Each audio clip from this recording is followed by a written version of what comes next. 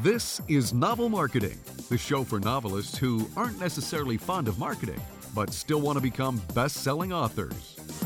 Episode 106. I'm James L. Rubart, but you can call me Jim. I'm Thomas Umstattd Jr. And in this episode, we're going to talk about book covers, which I would say, Thomas, love to get your input on this, but I would say it's probably the most essential part of marketing. It's the most essential part of anything you do with regard to publicizing your book. Yes? It's one of those multipliers that if it equals 0, everything else you do doesn't work. So if you have a bad book cover, it doesn't matter how good your Amazon ads are, it doesn't how good your email marketing is, everything else will fail if your book cover is bad. So it is critical in that way. Okay, so we're going to dedicate this episode to talking about what you must do to make your cover a success. That's right. So let's talk a little bit about the purpose or the goal of a book cover. In order to understand how to have an effective book cover, let's take things down to the fundamentals. And like from an existential purpose, why have book covers? Why not just have text on a black background or a white background? Why have a book cover at all? Is this something you studied in philosophy in college, Thomas, or it's something you're just throwing out at the moment?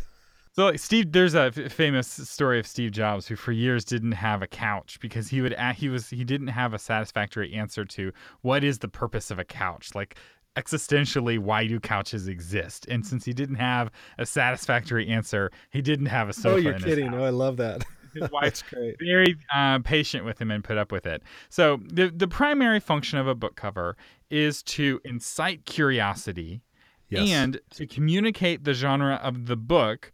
But ultimately, it's to sell the book. So the book cover's purpose is to convince someone to buy the book. Yeah, it's kind of like if you look at the first line of a novel. What is the first line of the novel? What's the purpose of the first line of the novel? We hear this again and again and again. It's to hook you into the first paragraph, and then the first paragraph hooks you into the rest of the book. So in the same way that a first line of a novel hooks you in, that book cover is the first hook in their mouth to convince them to buy it. That's right. So one of the important things to know about book covers is that it's not just art. One mistake that authors make is they'll hire an artist to do the book cover, and an artist lacks two important skills that make for good book covers, and that is graphic design, which is the use of typography and other graphic design elements, and then finally, package design. In some ways, a book cover is more like a box of Cheerios than it is like the Mona Lisa, right? So the box of Cheerios is designed to get you to, you're walking down the aisle, you see the Cheerios, it convinces you to pull the box off the shelf and put it in your cart. So you might not frame the Cheerios box, but you are going to pick it up and put it in your grocery cart. Yeah.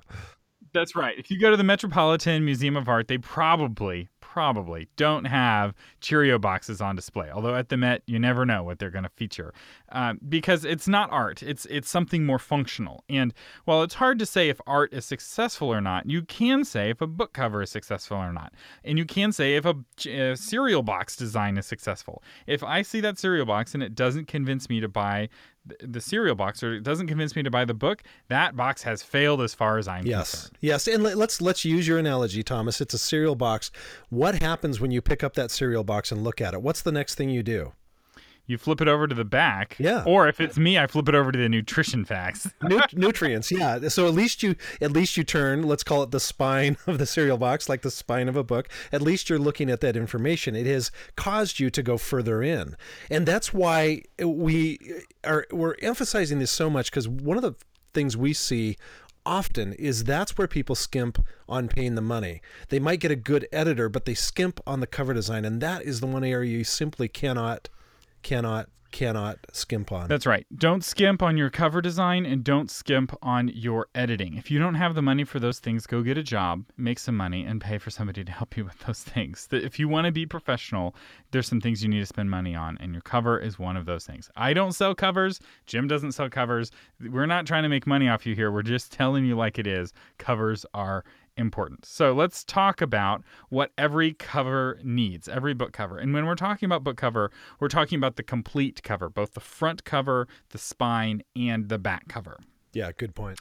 So Jim, what's the first thing that every book needs? Well, this is obvious, but we got to say it anyway, and that is the title of the book and the subtitle. the title needs to be readable.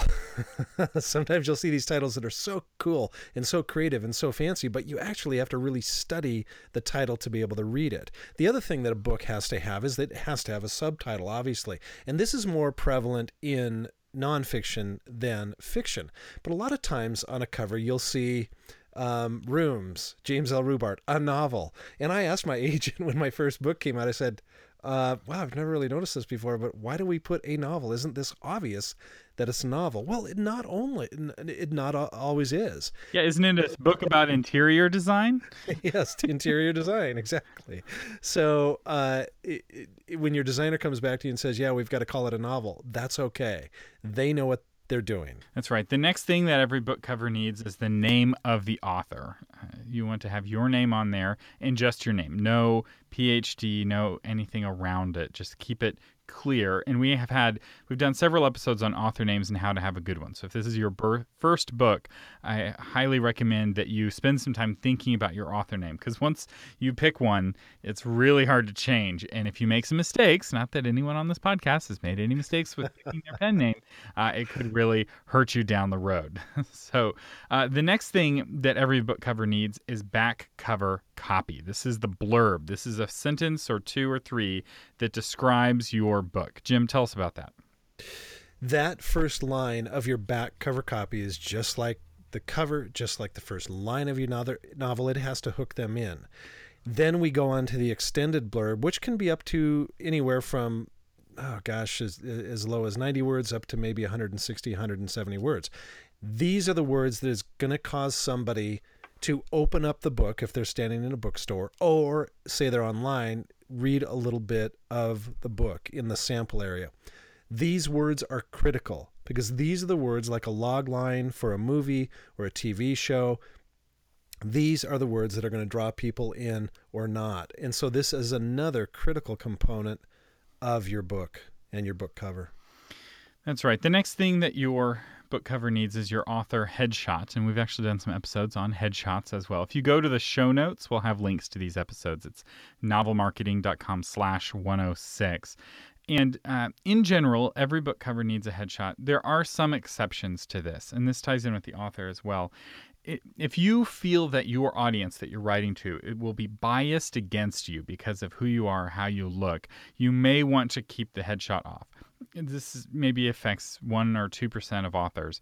The most common instance of this is male authors who write for romance readers. There's a concern amongst authors that women don't want to read romance books written by men, and so oftentimes men who write for a romance audience won't put their headshot on the book, and they won't have their name. They'll have initials. The same is true actually for women writing for fantasy. There was a belief that, fantasy readers didn't want to read a fantasy book written by women. This is why J.K. Rowling is J.K. Rowling. She didn't put her name, she put her initials so that her gender was a bit obscure. Now, she just happened to be like the most successful novelist, in terms of money, maybe ever.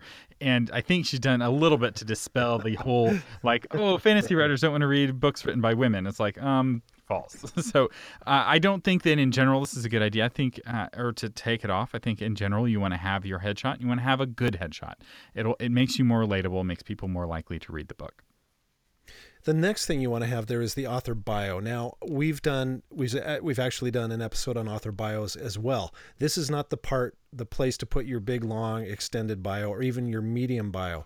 A bio on a book cover and even inside the book is going to be more brief, so you're going to use your short bio, but you need to have your bio on there. People, like Thomas said, they want to see you, they want to know a little bit about you, and that's what the author bio is going to do for you. Okay, the next pieces are pieces that might get left off if you're self-publishing your book. So far we've been hitting things that most people include. But the next thing is your ISBN number. You want to list the actual ISBN number of the book, and you want to use that ISBN number to generate a barcode. There are some websites online that will do this for you for free. There are also websites that will generate the exact same barcode for you for a fee. So I'll let you decide whether you want to do it for free or pay the fee. From the computer scanning perspective, there's no difference between the scanned, the one generated for free and the one generated from the website. And you may be like, oh, well, I don't really want a barcode on my book, and I don't want to pay for an ISBN number. This is one of those things that people subconsciously notice if it's not there. So when you flip over a book on the back, often it's the missing elements that make it feel self-published. If it's just a photo of the author and a bio and a bunch of text, that's going to feel self-published. Now, your typical reader is not going to tell you why it feels self-published, but one of the things that makes it look self-published is the lack of a barcode and an ISBN number. Another thing that is subconscious, but people will notice it subconsciously, and it will be an irritant to them, is if you don't have the publisher. You might say, well, I'm the publisher. I don't need to have a publisher on there. I don't need to create a name and that kind of thing. Actually, you do. Like Thomas just said, if somebody is viewing that, they might not know why it bothers them, but it'll bother them. Why? Because they've grown up all their life seeing the publishing house on the book cover. Yeah, it's typically in the bottom left corner of the back cover copy. And here's the deal. If you're independently publishing, all you have to do is go to your local county courthouse and get what's called in some states an assumed name, and in other states it's called doing business as, or a DBA. In Texas, this costs, I think, $20, maybe $23 paid in cash, and you are now a business. You have a business name. This is the easiest, cheapest way to have a company name. And then you go get some 2D icon and put it as the logo. Because here's the thing. Publishing houses, almost without exception, have terrible logos. So you don't have to have a good logo to look like a real publishing house. You just have to have something. Remember, people don't care about the publisher. They just expect to see it on the back cover of the book. And so if you want to look professional, this is something you need to include on your back cover of your book cover. The next item you need to have on your cover is price. Again, that seems like that's fairly obvious, but let's talk a little bit about that. If your price is way lower or way higher, that's going to say something about you as well. There was a company called Tate Publishing, kind of a scam vanity press for years, and they would charge the authors so much money for the books, the authors would have to price them at like $19.99 for a paperback. Well, nobody's used to paying that, and so it's just out of whack in the consumer's mind.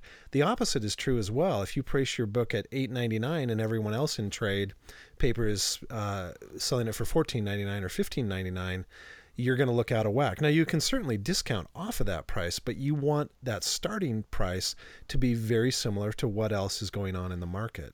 Yeah, this is the price that Amazon is going to put a line through and then charge a lower price. So you can never charge more than the price that you put on the back of the book. You'll charge this price in only rare instances. If you're doing a book signing or you're speaking, you're signing books in the back of the room, people are expecting to pay list price. Sometimes at some bookstores, people are expecting to pay list price. Most of the time, people are expecting to pay less. A good rule of thumb is find the best-selling book in your category that has the same size book that you have. Softback and same number of inches on each side, or millimeters if you're in Europe, and just copy their price. And then copy their price for the Canadian price. So in the U.S., we have the prices in both U.S. and Canada, which I don't fully understand why that is, like why it's a fixed exchange rate when the actual exchange rate between U.S. dollars and Canadian dollars like changes like every hour. But on the back of the book, it's unchanged for years. And it's like, okay, well, whatever. But again, that's something people are expecting to look at. And for those of you listening in other countries, like if you're in the UK, you may want to include the pound and the euro. Just do whatever is the norm for books in your country. And it's very easy. Just go to a bookstore, flip it over to the back, and see which currencies are listed. And then you want to list the currency. And this goes immediately above the barcode. So you have the barcode, and then right above the barcode is the price. One more thing I want to say on price, Thomas, is when people are signing at the back of the room, or say they're at a conference or they're speaking somewhere, I often see authors put the little sticker, because they might reduce it by $1 or something to incentivize people, and they put it on the front of the book. And there's this principle in Sales 101 that says, well, my product doesn't cost you anything until you see the value in it. And there's a reason that publishers put the price on the back, because they want to entice you with that cover. They want to entice you to look at the back cover copy before they ever talk to you about price. And so you're kind of shooting yourself in the foot if you put that sticker. And I see people doing this at conferences all the time. Don't put your sticker on the front. Put it on the back, so at least they're going to turn it over and get a glance at that back cover copy before they see what you're charging. Speaking of stickers, that leads us to the 9th thing you should put on your book cover. Now, this one is optional. You may not be eligible for this one yet, but that is some sort of trust badge, some sort of third-party indication that this book is amazing. So this could be an award that the book has won, or a bestseller status, or the number of copies in print. These are the most common forms of trust badges. So you pick just one. You don't put all three. That's a very classless thing to do. So if you're a New York Times bestseller, you want to put a sticker on every book cover that says New York Times bestseller. In fact, publishers will do this. They'll have somebody in the warehouse sticker all the copies of the book once it hits the New York Times bestseller list. And then when they print another run, if they do another print run, they'll have that sticker printed onto the book cover. And so it's kind of cool. Sometimes you get the stickered version. It's like you got the very first printing of the book before it hit the New York Times bestseller list. Yeah, I was fortunate enough to just win the Carroll Award, ACFW Carroll Award Book of the Year for my novel, The Long Journey to Jake Palmer, in the spec category. And I had my web guy put a little sticker on there that says, talks about that. Suddenly that gives that book more legitimacy. Yeah, now numbers of copies in print, there's some debate as to how many copies in print you want to put. In general, people don't understand what big numbers are and what a lot of copies in print means. So there is an argument that any number here is going to look impressive, although I don't know if that's quite true, so I wouldn't put like 500 copies in print. That's not going to look good unless it's a limited run. So if you only print 500 copies, and once the 500 copies are done, then and each copy is numbered, so like this is copy 45 out of 500, well, that totally changes the narrative. Generally speaking, you want to wait until you hit at least 20,000 copies before you use that as your trust badge. Another variant of this is numbers of copies sold.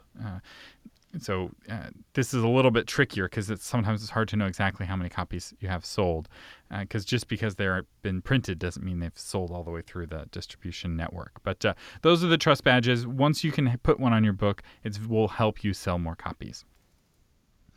All right, the 10th thing to include on your book cover is shelving instructions. This is very, very commonly left off of the back of a book by independent authors. And it's one of those things that just makes it look a little bit more self-published. And it's because since they're not thinking, bookstores are going to sell my book, they're not thinking about helping those bookstore employees with shelving instructions. So if you take a traditionally published book, you look at the barcode and you look right above the price, right above that is going to be the genre of the book, and often the subgenre and the subgenre again. So it'll be fiction, fantasy, urban fantasy. And the reason for this is so that the minimum wage high school student who works at the bookstore can pick up the book, look on the back, and know what shelf to put it on.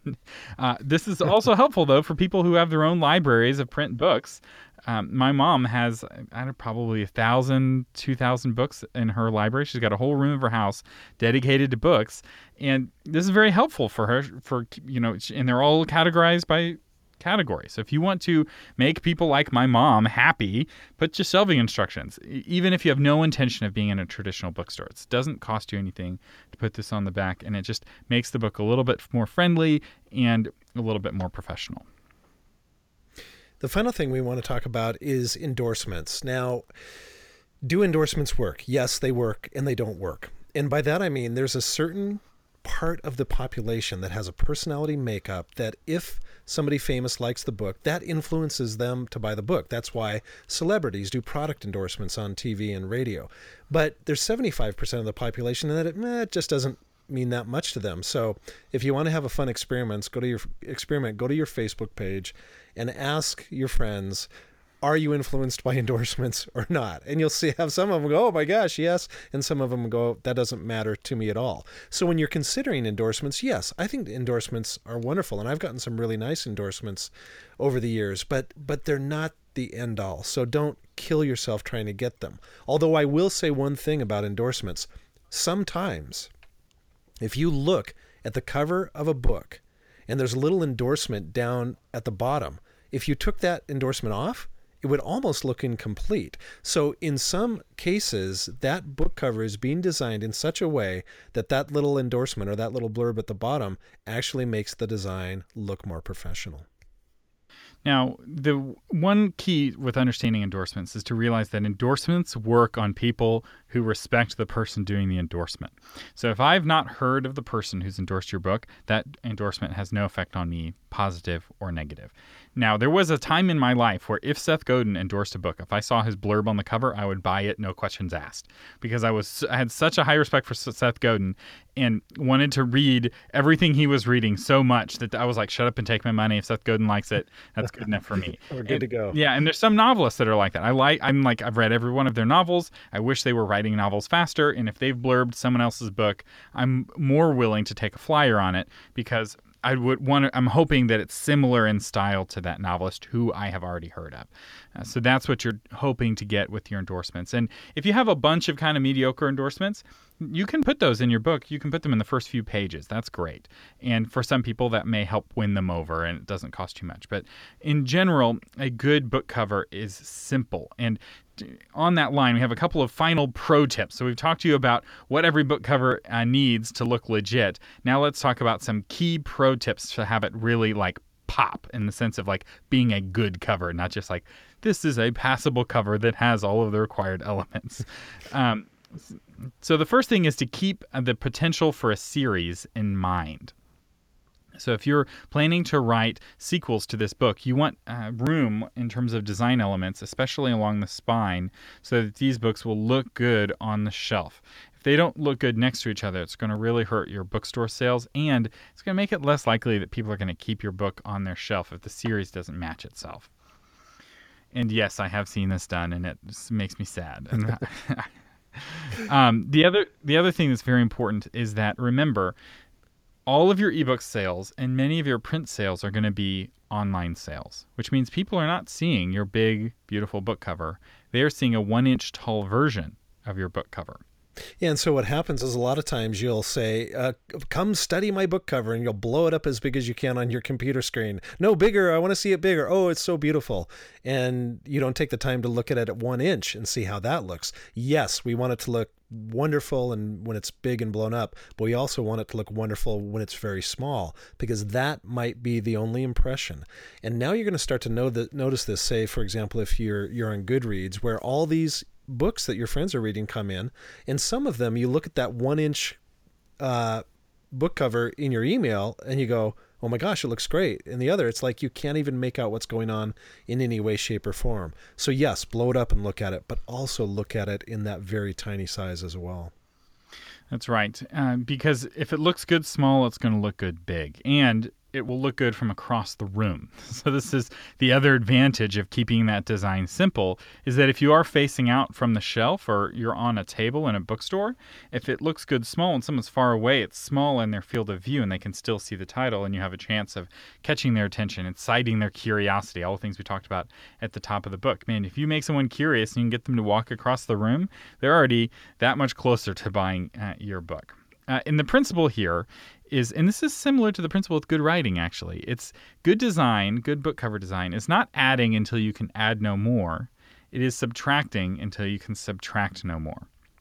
The simpler you keep the cover, the more effective it will be, all things being equal, especially in the world of covers on, as thumbnails on websites. You keep that design as simple as possible. Take out as many elements as you can, design elements. Something we didn't have on this list? A picture. You can have a perfectly effective book cover with no picture whatsoever. You just have a typographical treatment of your book. In fact, a lot of traditionally published best-selling books have no image at all. They just have a typographical treatment by a designer who knows how to speak paragraphs with fonts. And so don't just be like, oh, I like Comic Sans, I'm going to use this. No, you need to understand, you need to have somebody on your team who understands fonts. And so you don't need an image. You don't need a logo on your book cover, although you could. And also, your genre may affect that. Some genres tend to have a certain style, and you want to play to that style. You want to play to that genre, like we talked about at the beginning, as part of the goal is to communicate the genre. So you don't want to be too revolutionary or too innovative. The final thing is to keep the focus on your reader. That's who you're designing for. You're not designing for yourself. My friend Peter, I'm doing some consulting with him, and we were consulting on some book covers that he'd designed, and he showed me a couple of designs, and I said, that one, Peter, that one would appeal to me, but who's your target audience? Well, it's millennials. And I said, okay, see the one on the left? That's the one they're going to love. And I said, let's just do a Facebook test and just ask. And he came back a few days later and said, oh my gosh, you were right. This is the one the millennials love. It's like, yeah, that's who your book is targeted towards. That's who the cover has to please, not you and me. So again, keep that in mind. You are after the reader's approval, not your own. And one clever way of testing what readers think of your book cover is to buy Facebook ads targeting your demographic that reads your book with the different book covers and see which cover gets the most clicks. Because sometimes people will say they like a certain cover, but they'll actually be more likely to click on a different cover. And the best way to find that out, you do the exact same ad, and the only thing that's different is the book cover. And you just let the Facebook algorithm show it to lots of people and see which one gets clicked on more likely. So you can actually scientifically know which cover is superior with this method. All right, our sponsor today was going to be the Rhubarb Writing Academy, but there are no more tickets for sale. So congratulations, Jim, on that. There is going to be another one sometime next year. Do you have a date yet for the next one? Yeah, we actually decided. I talked to Taylor, and we decided we are definitely doing it again, and it's going to be the first weekend in May of 2018. So we're really excited about that. We will share it with y'all first here on the podcast, and you'll want to get those tickets quickly before they are all gone. So, Jim, congratulations on that. And although it does mean you wasted your sponsorship slot on the show. I did. No. But that's okay. We'll try to do a better job with our podcast listeners of giving y'all early dibs on upcoming events. You've been listening to the Novel Marketing Podcast with Thomas Umstead Jr. and James L. Rhubarb, giving you novel marketing ideas on how to promote yourself and your writing, online, offline, and everywhere in between. Thanks for listening.